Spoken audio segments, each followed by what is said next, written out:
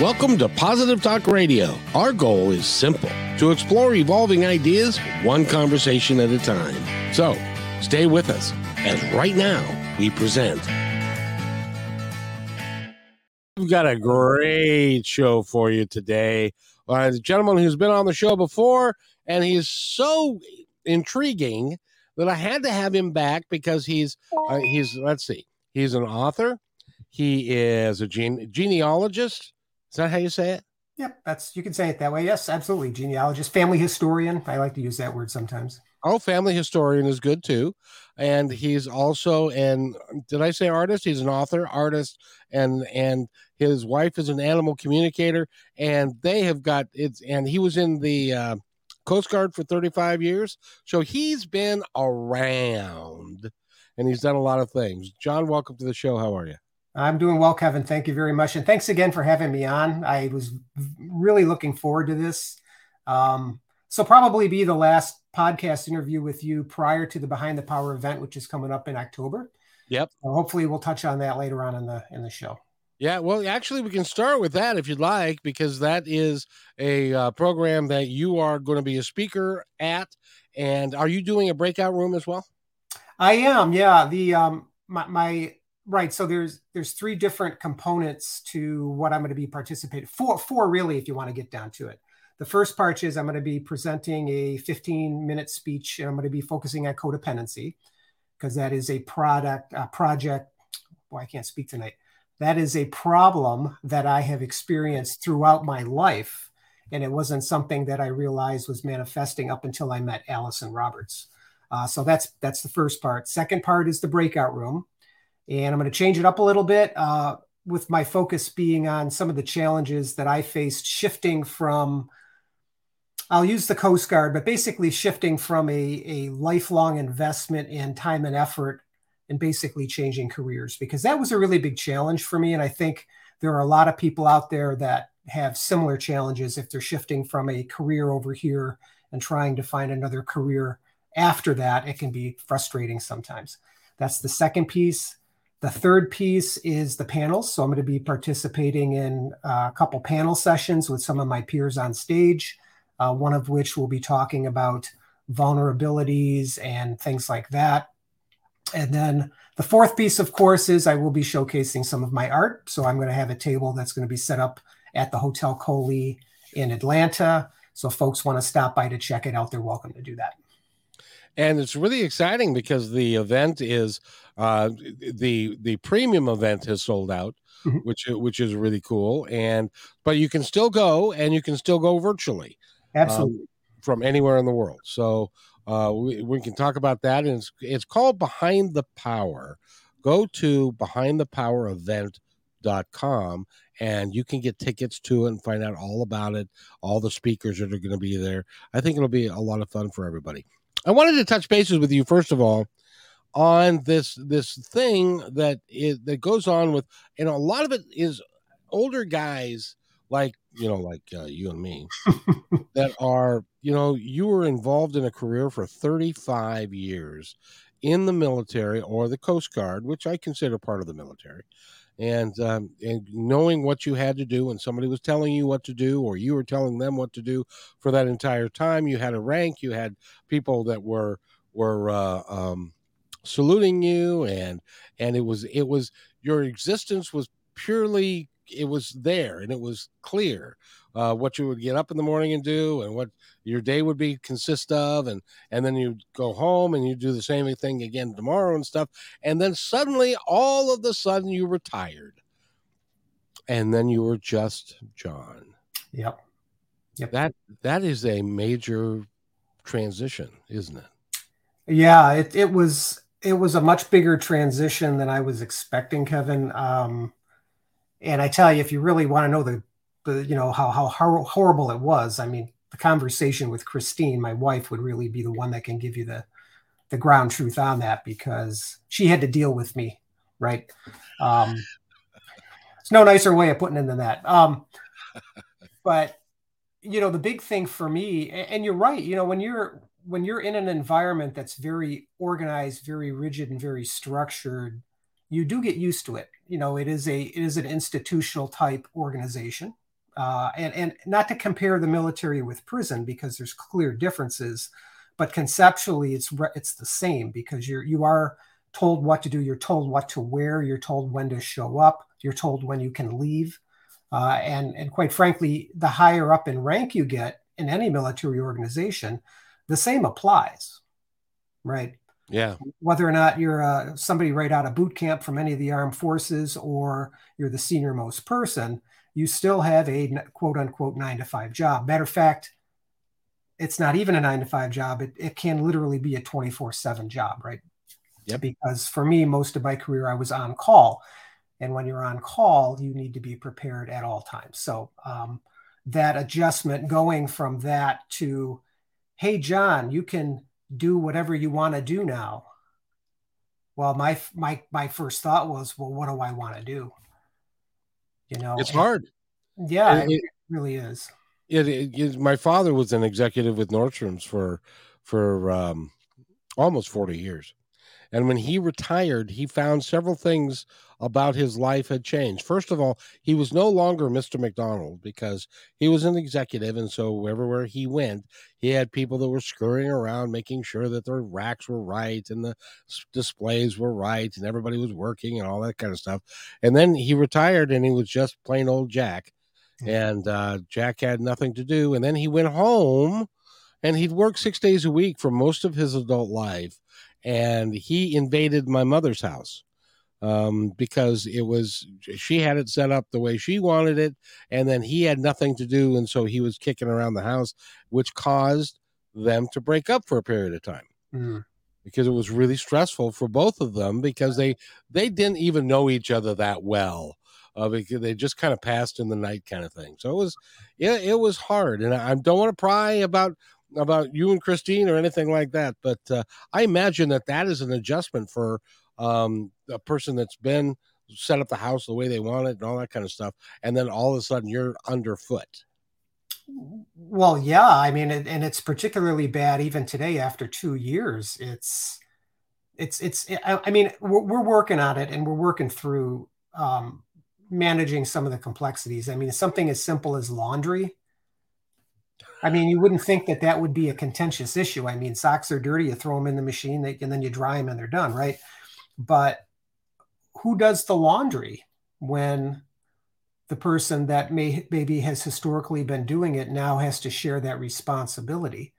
I mean, it seems like a really easy question to answer, but it's not because even scheduling's different, right? Like me, to this day, I get up between 5 and 5:30. I just wake up naturally between 5 and 5:30. So you get up on purpose? Yeah. Oh, you poor man. No, I enjoy it. I've always liked the morning anyway, and I am programmed to get up that early, right? But then again, I'm in bed by 9 o'clock at night, so there is a trade-off there, right? But she doesn't. She gets up later. So it's like it's like me working with you, Kevin, every day. You're on West Coast time. I'm on East Coast time. And somehow we need to make all this work. It's no different in that relationship. So here I come in with my militaristic way of thinking. I get up at 5:30 and it's like 6:30, 7:30. Meanwhile, the laundry's sitting there. Well, I'm just going to go ahead and do it. I'm not doing anything else anyway, right? And she gets up. She's like, well, what did you do the laundry for? I was going to do it. You know what I mean? So, and that's just one small thing. You multiply that now with everything else, and it's something. There we go. She's confirming exactly what I'm saying. It does take patience, and I think what's really good for me is I do have Christine, who's a very strong person, and she's been very good at communicating that to me. And I think being in Allison's program, both of us has actually supported this dialogue much better than it could have been. So, by the way, I'm really taken with how you said that. Mm-hmm. She's a strong woman and has really communicated that well to me. And somebody else might have said, she is tough and she yells at me all the time. She doesn't yell, and that's the thing. She does her very best to understand. I mean, we got married when I hit the 20-year mark with the Coast Guard. So I I was, matter of fact, I was planning on retiring that year when I met her. And the reason I didn't retire is because I thought, well, I'm getting married. I need an income. And by the way, I speak a little bit about this in Atlanta because this is part of my overall codependency issues that I've dealt with my whole life, right? I need to rescue my new wife, so I need a job and I need to do this thing to rescue her, right? Um, but for the last 15 years, she has been very well aware of my commitment to the service and to the American people, right? Through the services that the Coast Guard provides, search and rescue, law enforcement, drug interdiction, the whole 9 yards, and the hours. I mean, I was working 13, 14 hours a day. So her being witness to that, I think, made her a little more understanding to what I was going through when I did retire. Now, at some point though, she's going to say, all right, it's been 2 years, it's been 3 years, time to fix this, right? And I'm working on it, and we're getting there. But it is a very slow process. So I would think that my advice to anybody, and that would probably be something that I would discuss and probably will during that breakout session, is to be patient with yourself, because I might be a little slower than other people, but either way, it takes time. It's a whole lifestyle change. It's everything about you, and even how you feel about yourself changes. Mm-hmm. That happened with my dad, because he was just Jack, and nobody came around. His friends were still working. He retired a little early, and he had nothing to do, and he didn't know what to do with himself because he'd spent so much time doing the one thing. He could not transition. I'm so glad that you are in the process of transitioning, right, into an artist and an author, and you're doing all kinds of things. So you're transitioning quite well. Well, thank you. Yeah, I have always had a lot of hobbies which have the potential to be quite exciting. I mean, it's really nice that I've postured myself where I have some flexibility now, where I can focus in on artwork or writing or, family histories and genealogies and things like that. But where the struggle for me lies is, now I do have that time. Where do I put that focus? Yeah. You know what I mean? It's like, I don't necessarily want to, and I don't, well, maybe I do, maybe I don't know what that focus area ought to be. It's kind of a complex thing for probably a lot of us in this position is, where do you put all your eggs? Which basket do you put your eggs in? Mm-hmm. You know what I mean? Yep. I was a bus driver for 12 years, and there were guys that worked, 50, 60, 70 hours a week as a bus driver for 25, 30 years. And what happened to them was they would retire, and their whole family they didn't have a good family structure around them because they were working all the time. Right. And a lot of them, and I know you've heard of this, a lot of them just ended up passing away. Yeah. Oh yeah. Yeah. Because a lot of people, when they retire, they end up not knowing what to do. They end up sitting in front of the television 28, 30 hours a week and stuff. And their life, for all intents and purposes, at the very moment when they have the freedom and hopefully the financial wherewithal to be able to do some fun stuff, they all of a sudden just sit there. Yeah. And they don't feel like they can do anything, and that is sad. And that's what I hope that's what your talk is going to be about in Atlanta, is to always always be looking for the next thing. Oh yeah, absolutely. And I think that's one of the key points for any transition process. There are folks that I know, even transitioning from shorter periods of time, 5 or 10 years that they've obligated, in a particular role or function at an organization, and they say, well, I'm going to take the next 2-3 months off to that's okay to maybe do that for a week or so, or 2 weeks. But I think that if you become too complacent or too if you don't focus on the next thing, I think that's what you're describing will happen. I think you tend to fall into I I want to make sure I say this right. I think that you can very easily fall into a position where you lose that desire to hit a goal or meet an objective, because if you do have a steady income, for example, like for me, if I'm getting a retirement check in, and let's say that it's enough to meet my basic needs, what's my motivation then to do anything other than, like you're suggesting, just sit and watch TV? There isn't. There Yeah. isn't. Right? Un- So unless you have a passion for yeah. what it is that you're going to transition to. Right. And that's so right. So and that's the key thing. And I think that if you do stop and lose that sense of motivation is such a hard thing to get back. It is. I mean, I used to run, and all it took was maybe a month or two of me not running, and I completely lost that motivation. And to get it back is like pulling teeth. Or It is. getting a root canal, which I just got yesterday, by the way. I'm just letting you know. um, I'm sorry. I've had a bunch of them. yeah. But I think you know what I'm trying to say. Hopefully the folks listening to this podcast understand what I'm saying as well. But I agree. I think if and it's not a matter of looking to do something for the sake of doing. I think it's a matter of always looking for something to keep you excited about life. Yes. Because that's really what it's all about. I mean, life should be a series of excitements, even if it doesn't turn out the way you want it to turn out. New challenges, new adventures, new experiences really is what makes what we're doing here worth it. Yeah. And when you stop doing that, then things go downhill for you, right. and the people around you. Oh yeah, absolutely. Yeah. It makes it really tough for when other people are either dependent upon you or they care about you, to see you just kind of stop. And that's the thing. My dad, when he retired, he didn't feel like he wanted to go volunteer. We said, go walk some dogs, he loved dogs and stuff, and go do stuff like that. And he wouldn't do it because it's like, well, I want to get paid for this stuff, and all that.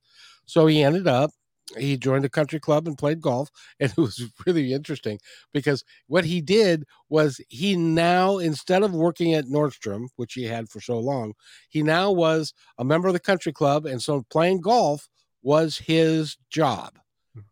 So he'd get up at 7 o'clock in the morning. He'd go down to the club. He'd get coffee on the way. He'd sit there and have coffee and talk to the guys. They'd play a round of golf, and then they would go and play gin, and then he would go home at 5. So it was like he had a job, and that was what he was accustomed to. Yeah, yeah. And there's absolutely nothing wrong with that at all. No, and it got his butt out of the house so my mom wouldn't shoot him. Oh, there you go. See, the laundry would have got done on her schedule then, right? That's exactly right.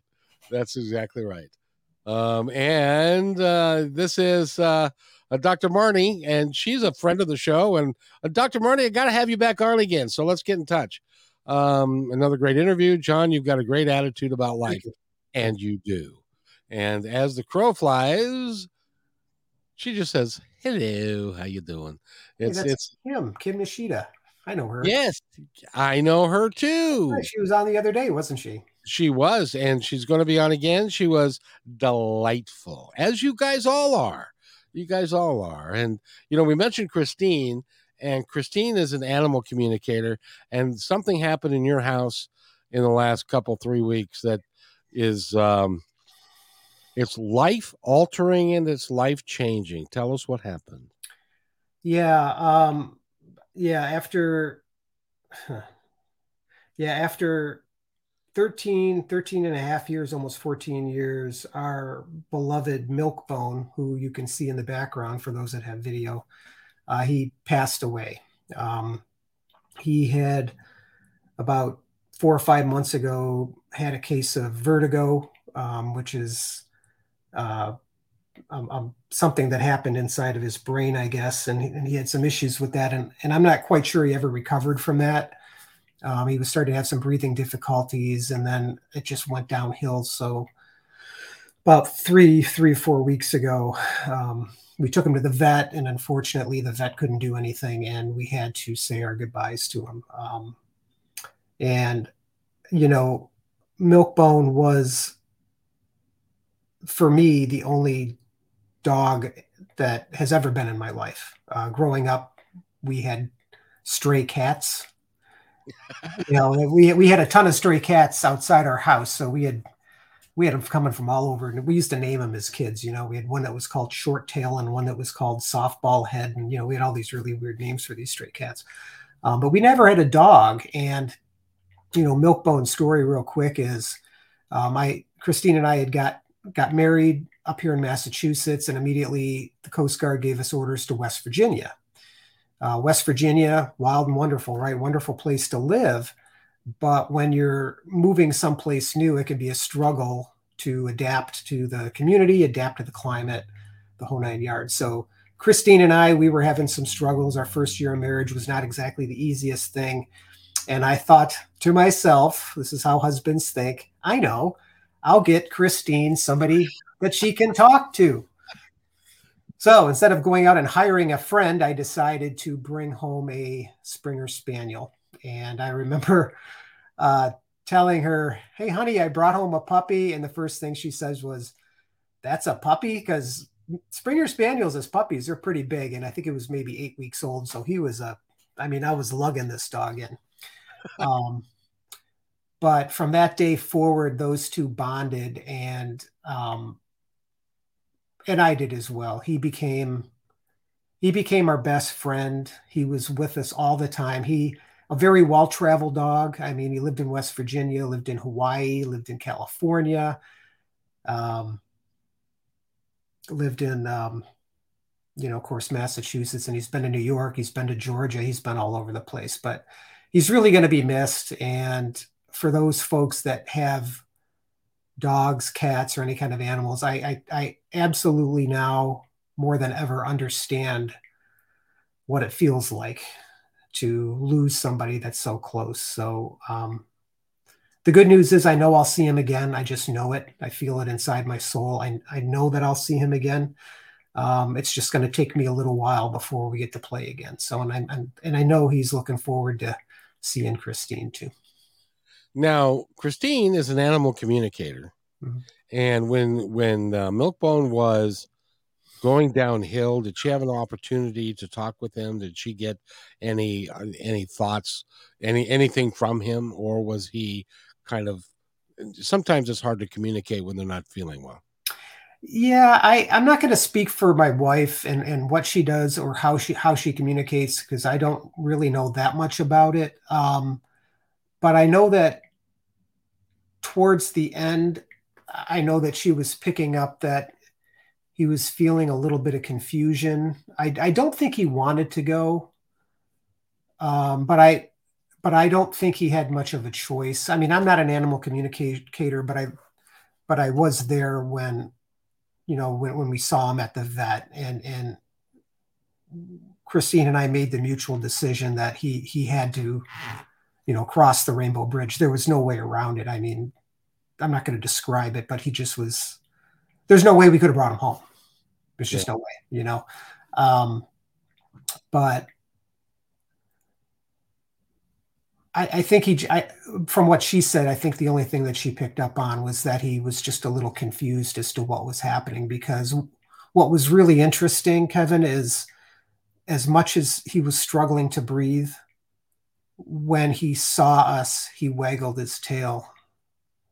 Oh, yeah. You know what I mean? Yeah. So he was very aware of what was going on. It's just it's like with us. I think we get to a certain point in our lives where our bodies just start to not function. Our minds are sharp and we're like, dude, I got all this stuff. I got to do this and this and this. And it's like, well, I can't even run anymore because my knees hurt, right? Yep, I'm there. It's I'm going down the Rainbow Bridge. Hopefully, it'll be a while before I hope so too, right? But actually, yeah. But I got to tell you, John, and this is from years of working with animal communicators and folks that have talked to my dogs and stuff like that, they look at passing on as differently than we do. Yeah. In that they don't have any fear of it, Yeah. because it's just a natural part of life. And he does have a soul, and he will see you again, and he's waiting for you, and that time will go very quickly. Yeah, yeah, you know something, I think you're right. I think it'll go a lot quicker than I think, because the older I get, the more I sense how fast time moves. You know what I mean? So, and I'm not saying that that's going to happen tomorrow or the next day, but I think, the next, what am I, 50 something now, 56? I mean, hypothetically, if I live to 80, which would be super, you're only looking at another 3 decades, which is far less than the time I spent in the Coast Guard, for Pete's sake. You know what I mean? So, relatively speaking, it's not that long. So, Oh no, and see, since there is no time over there, yep, exactly. It moves really quickly, and before you know it, you guys will be together. Now, the only caveat there is sometimes dogs like to come back in another dog suit to enjoy the same family because of the relationship that they had. So I would implore you, if there is a dog that magically, I don't know how, but it just magically shows up at your doorstep, don't disregard that. Wouldn't dream of it. Wouldn't dream of it. Yes, indeed. And hugs to you and Christine. John, Milkbone Soul is always with you, and that is absolutely true. And it's amazing. We dogs have a good friend of mine who's an animal behavioralist says dogs have masters, cats have staff. Yeah. And so it's always nice to come home to somebody who's always happy to see you. Yeah. And I didn't get that when I was married. I didn't always get that gee, honey, I'm happy to see you kind of look from my significant other, but I always did for my dog. So he was wonderful. He was. So now, in addition to what you do, because you're an author, you've got you write a bunch of stuff, and I'm curious to know how you got into genealogy. Well, thank you for asking that, Kevin. That's a really good question. And the short story to that is this. My mother for years was interested in family history, and this was well before the internet. So she would write letters to people in other countries trying to track down her side of the family, right? So her maiden name was Hinton. And over time, she learned that the Hintons came from England. So she would converse with folks from England to try to establish that particular family tree. In the meantime, she identified a potential connection to the early Plymouth colonies, specifically Edward Bangs, who came in from England in 1623 aboard the Anne.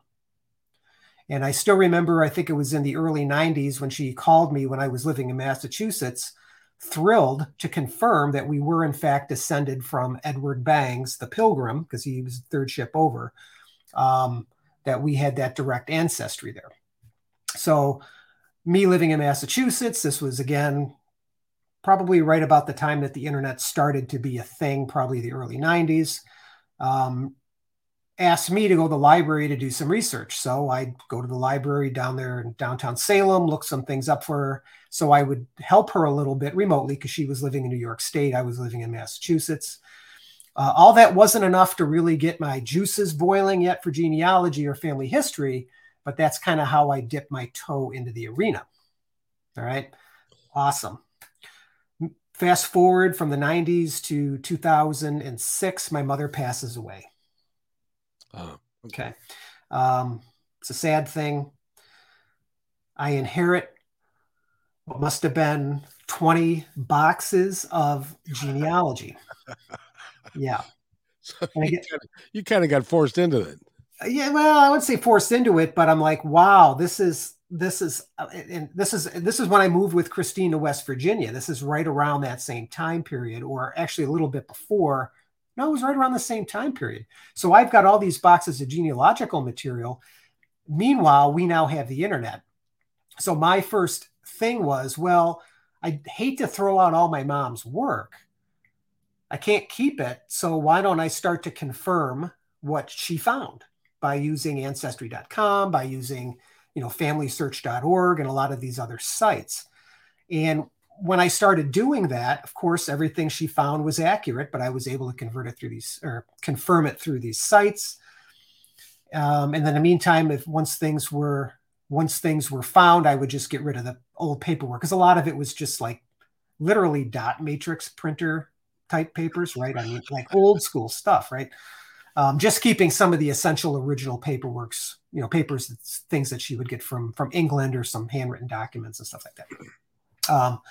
But during that process, I'm like, well, where does my Cole ancestry come from? Because my mother never focused on that. She never looked any of it up because she was doing her family. Right. So the Cole line, now that's really where my love for genealogy sprung, because the story with my dad is growing up, he never once spoke about his family at all. At all. Like, who are your parents? Never spoke about it. Do you have any brothers and sisters? Never said anything. Where are you from? The only thing we knew is that he was born in Syracuse, New York. That was it. Wow. Okay. Now, I couldn't ask him in the year 2006 or beyond, because he had died in 1987. So he wasn't around. So I'm like, all right, I'm going to focus on the Cole ancestry. All right. So it didn't take too long to start making connections. I suspected that he was the son of a Frederick Cole that lived in the Syracuse area. So once I made that connection, I found out who he was married to. It was a German immigrant that came over in the early 20th century on one of the boats. She was like 16 years old. Her name was Rose. They ended up getting married. My father was born. And then, of course, I'm here. Interesting thing about them is my grandfather, Frederick, was 20 years older than his wife. My father, coincidentally, was 20 years older than his wife. I am 8 years older than my wife, so I didn't quite hit that 20. I tried really hard, but didn't quite work out. But getting back to the Cole line, what I really wanted to solve was who was Frederick's father. And the problem was I couldn't find any records for that until I came across a book that showed a Frederick Cole, which was the son of an Orange Cole. The guy's name was Orange Theodore Cole. And why I thought that was Frederick's father is because the middle name was Theodore, Orange Theodore Cole. Frederick's middle name was Theodore, Frederick Theodore Cole. And to never guess what my father's middle name was. Theodore. Correct. So what are the odds that Theodore isn't a family name? The problem that I had was the birth date for Frederick listed under Orange was a year off. Fortunately, New York State has really good records, so I sent away for the marriage record for Frederick Cole, which lists Orange Cole as his father. Oh, wow. Orange was a Civil War veteran for the Union. And once I had his name, I was able to then trace the Cole surname all the way back to Plymouth, this time to the Winthrop fleet that came over in the 1630s. So both my family tree lines both came in through the Plymouth colonies right around the same time. And what's really interesting, Kevin, is that when you look at these family trees as they branch out, at some point they do reconnect. So my mother and father were actually 10th cousins. Isn't that funny how that works? That really is. And is it kind of like, by the way, Christine says you found appreciation for your ancestry, which is really cool, because my ancestry goes back to my grandparents, and after that there's nothing.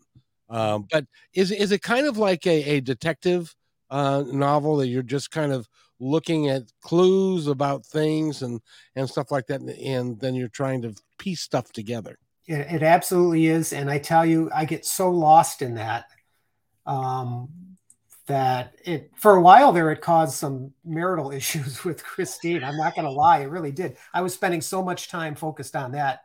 After work, I would come home and work on that it's like I never saw her, and I had to kind of back off a little bit. My choice to do that, not hers. But yeah, it is.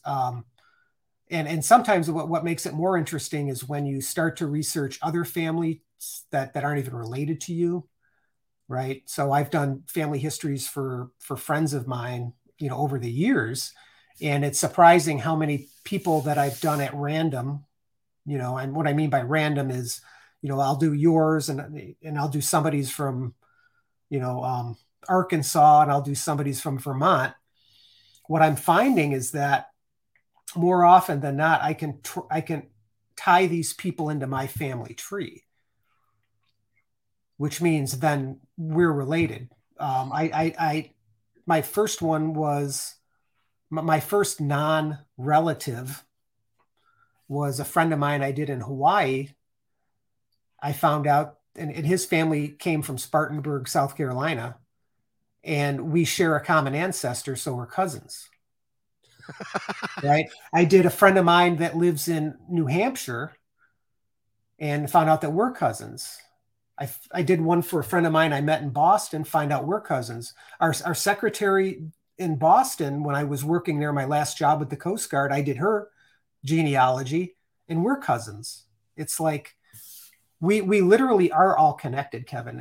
And when we look at the world and we watch all this negative talk between people, I think what we're missing is that at the fundamental level, we are all related to each other. And it makes me wonder, if you knew that, would it make things any different? I don't know, but. Well, if you knew it, but more importantly, if you believed it, because but you see, your family tree goes back 400 years in the United States, or yeah, right. That's just in the U.S. Yeah, in the colonies and stuff, and then it goes back even farther than that. But if you, and thank you for saying that we are all connected, because I know fundamentally deep in my soul that we are all connected, and it would literally change everything if you no longer thought somebody was different, or you were fearful, or you were disdainful of their past, or the color of their skin, or who they loved, or any of that. If we could get through that, it would fundamentally change the world. And I think we're on the path to get there, but sadly I'm going to be across the Rainbow Bridge before we get there, I'm afraid. Well, I would agree that we will get there at some point. When, I don't know. And I would agree, I don't think I'm going to be around when that happens either. But I think it starts with people like us. I think it starts with wanting to see things better. And really, and I'll be honest with you, what really helped me through the years is things like family history, looking at your own family and understanding where you come from, because you've got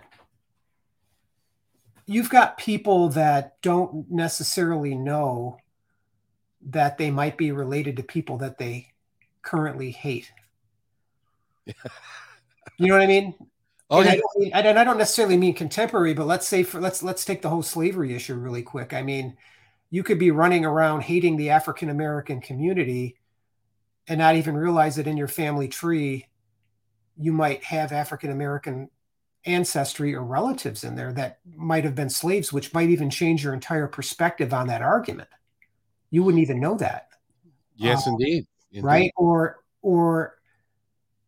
you don't even think it's an issue, so you don't even address the subject, or it's somebody else's problem, not knowing that if you go back 5 or 6 generations, your third, fourth great grandparents owned slaves. Mm-hmm. How would that make right? I mean, so I think it can change your perspective. It would, if, as an example, if you are somebody who is, for lack of a better term, I'll just say just your garden run-of-the-mill racist. Mm-hmm. They believe in the white privilege and they believe in white people, But if you go back into their genealogy, and if they at one time had relatives that were slave owners, chances are they have a brother or sister or a cousin or somebody from back then that was African American. Yeah. And because they did a lot of, even, who was it, Alexander Hamilton?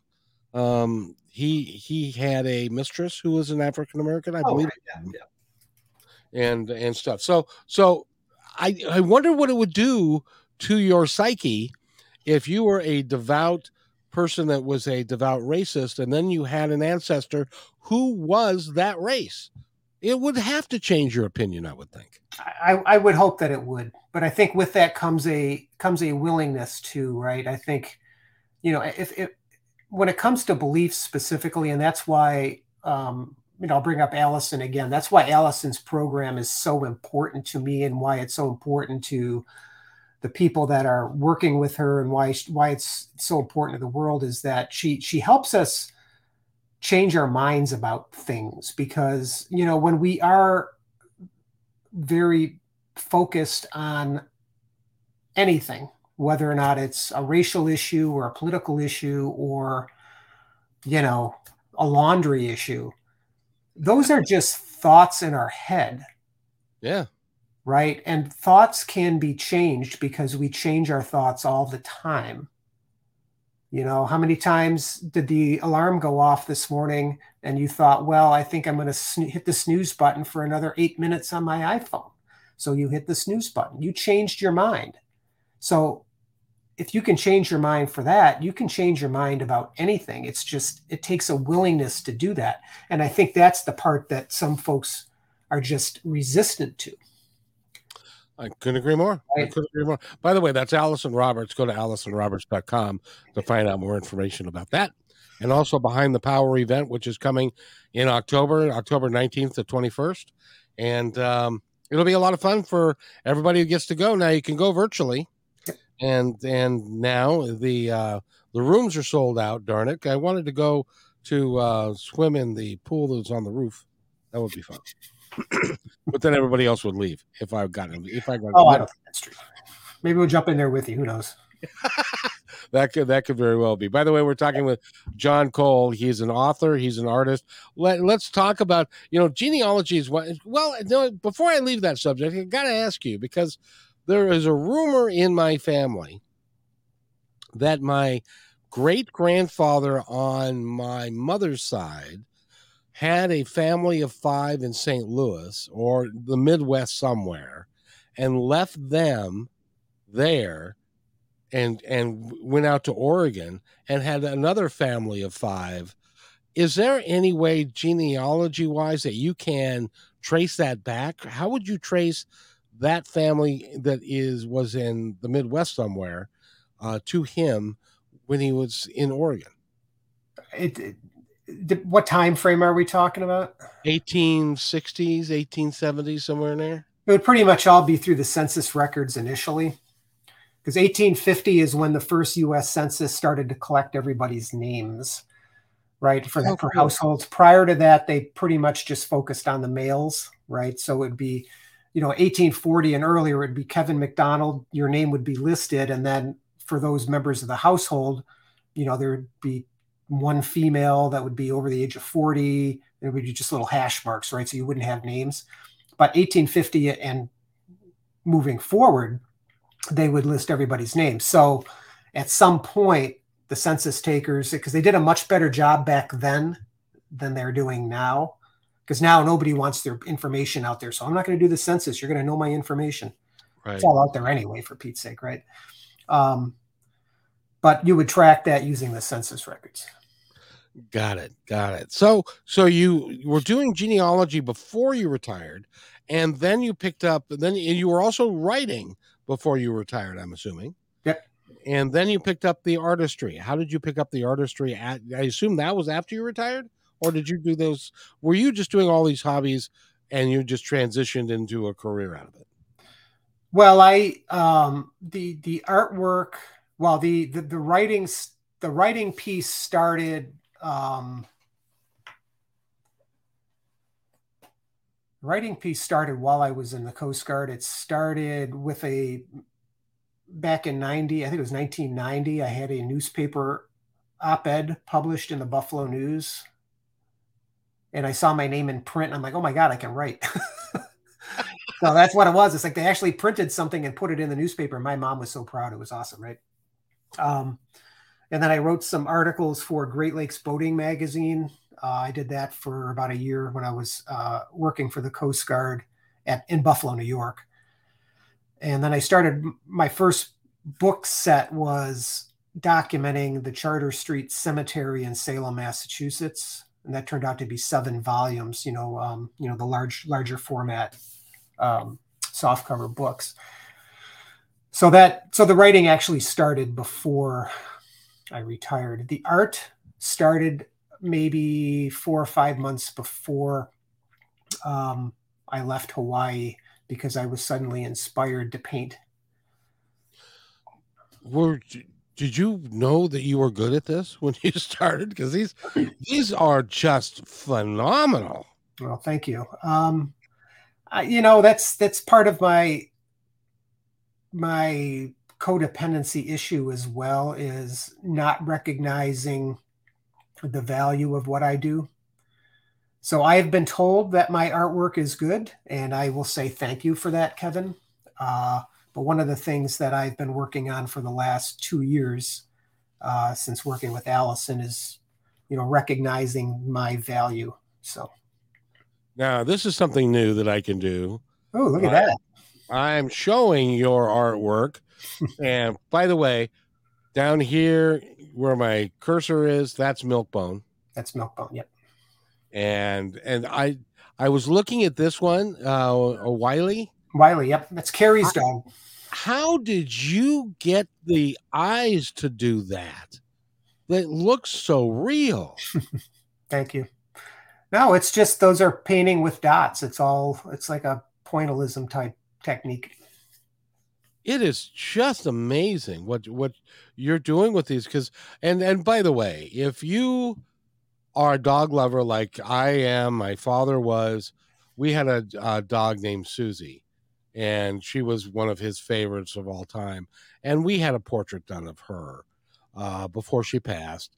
And that had a place of honor in his house all the way until he passed, because he was,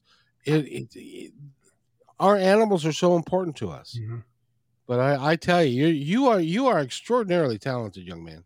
Thank you. Thank you. And there's Munchie. Munchie's the first cat and only cat I've done so far. That's because getting a cat to sit still for very long is hard to do. Yeah, maybe that's it. Yeah, hard to photograph. Yeah, but you get the eyes. Everything looks so real. So congratulations on that. That is just awesome. Thank you.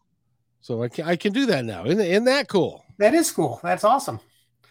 But yeah, if somebody wants to get a hold of you and would like to commission you, all you need is a picture, I would assume, and they can commission you to do their portrait of their animal, or like on here, it's on tile that you're putting them on. So that's really cool as well. How do they get a hold of you, John?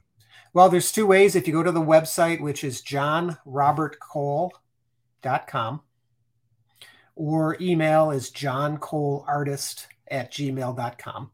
And the reason that the URL is not the same as my email is because somebody else has my URL right now. So don't you hate that? I got a guy. It's a combination. I got a guy in 2003 when I did Positive Talk Radio on KKNW the first time. There was another show on there called Contact Talk Radio. And this is the early days. This is 2003. I didn't know anything about the internet. I didn't know anything about buying domains or any of that kind of stuff. So he bought positivetalkradio.com. Mm-hmm. He still holds it to this day. Mm-hmm. And now he wants $2,600 for it. Yeah. So, yeah. I used to, what do they call it? Internet scalping or something like that? They used to have a term for that, right? Yeah. And so that's why we are positivetalkradio.net, because he let .net go because he didn't want to pay that one too. but he's still holding on to that one. He's for $2,600, so it's not worth it to me for that. Yeah, no, it's not. So, but anyway, go to John Cole or johnrobertcole.com and look at his pets and commission him to do your friend and before they go, because you'll miss them, and having that there is just really cool. Yeah, I appreciate that. But yeah, no, it's they're fun to do. They're meaningful too. I mean, I enjoy. I'm going to use the word connecting. It's not connecting the same way as Christine connects with animals, but I do enjoy connecting in my own way with these animals. It's really nice. It's touching too.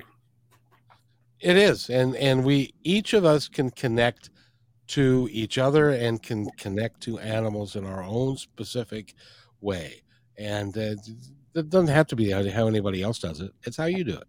Yeah. And it means a lot, and it means a lot to the owners, and it really is remarkable. So, John, thank you. I'm glad that we had this time. We're going to have to do this again if you don't mind. No, not at all. I'm not sure about between now and October though with the event, because you are one busy man. However, it would be great. It would be great to hook up with you afterwards just to see how everything went. Wouldn't that be fun? Yeah, I'd love to do a postmortem on it. Yeah. It is amazing. If you look at my schedule, I can't believe how busy I am. Oh, you're popular and it's awesome. I mean, you do such a great job, Kevin. And I know you've got a great number of people watching your shows and some really interesting guests too. So good for you. And you know what's interesting about it is that they come to me because apparently this show is unique in the fact that not a lot of people are doing exactly what I'm doing, because I do it live, warts and all, and we, you know, it's not always perfect, but some really profound information comes out of it, and things like the things that you and I have been talking about today, everybody goes through. Yeah. There really is a commonality to the human experience that everybody thinks that I'm the first one that this has ever happened to, and then no, you're not. Yeah. It happens to all of us, and and Allison will tell you that. Yeah, we're not alone, and that's really the big message, I think, is that you're not alone. You know, anything that anybody's going through, you know, and somebody's been there. You know, and they can help. That's the important thing. They can help. Yes, they can. And if you are willing to accept help, some of us have a trouble with that, but you know, this is all a process of growing, of having our experiences, and the experiences add up into the sum total of who we are, and then we work to do the best we can. Yeah. And exactly. That's all you can do, is the best you can. Yep. So, okay, I'm going to set myself aside over here, and I want you. I'm going to give you a moment or two to tell our audience, the ones that are listening now, hi Christine, and the ones that Dr. Marnie, and the ones that are going to be listening later, to tell them anything that you would like them to know. Anything? Okay. Well, first of all, for those folks that are either watching live or will watch the replays later, thank you so much for taking the time to not only listen to Kevin, but listen to me as well. I mean, it means a lot to me. I think the big thing for me this evening with the Behind the Power event specifically, I'll start with that, is it's going to be an amazing event. Earlier today, we had a meeting with the other speakers to go over not only the logistics for it, but also just a little bit about what to expect. It's going to be phenomenal. I've heard all the speeches now from all the other folks that are going to be presenting. They're very, very powerful, and they're going to be meaningful. And I think if you don't go, you're going to be missing out on what could be the event of the year. And I know that sounds a little cliche, but I'll be honest with you. You really would be. So if you can't make it in person, again, there are virtual tickets available. www.behindthepowerevent.com. We are also all going to be available at the event. So if you'd like to chat with us, just say hi. Or if you want to talk about something a little more in depth, if, you know, we happen to connect, you know, from a spiritual sense, just ask and we will sit down and we will make the time. So that's the first thing. Second thing is the family history, the genealogy. I wanted to touch on that real quick. Family history is incredibly important to all of us because who we are today is because of who we were and where we come from. The more you know about your past, the more you can change your present and your future. So no story is too big and no story is too small, and no story is not important. Everybody's story is important. Take the time and write some of it down. Put it in a book. Doesn't have to be expensive. It can be very, very inexpensive. Take the time to do that. Somebody will connect with that and somebody will want to read your story.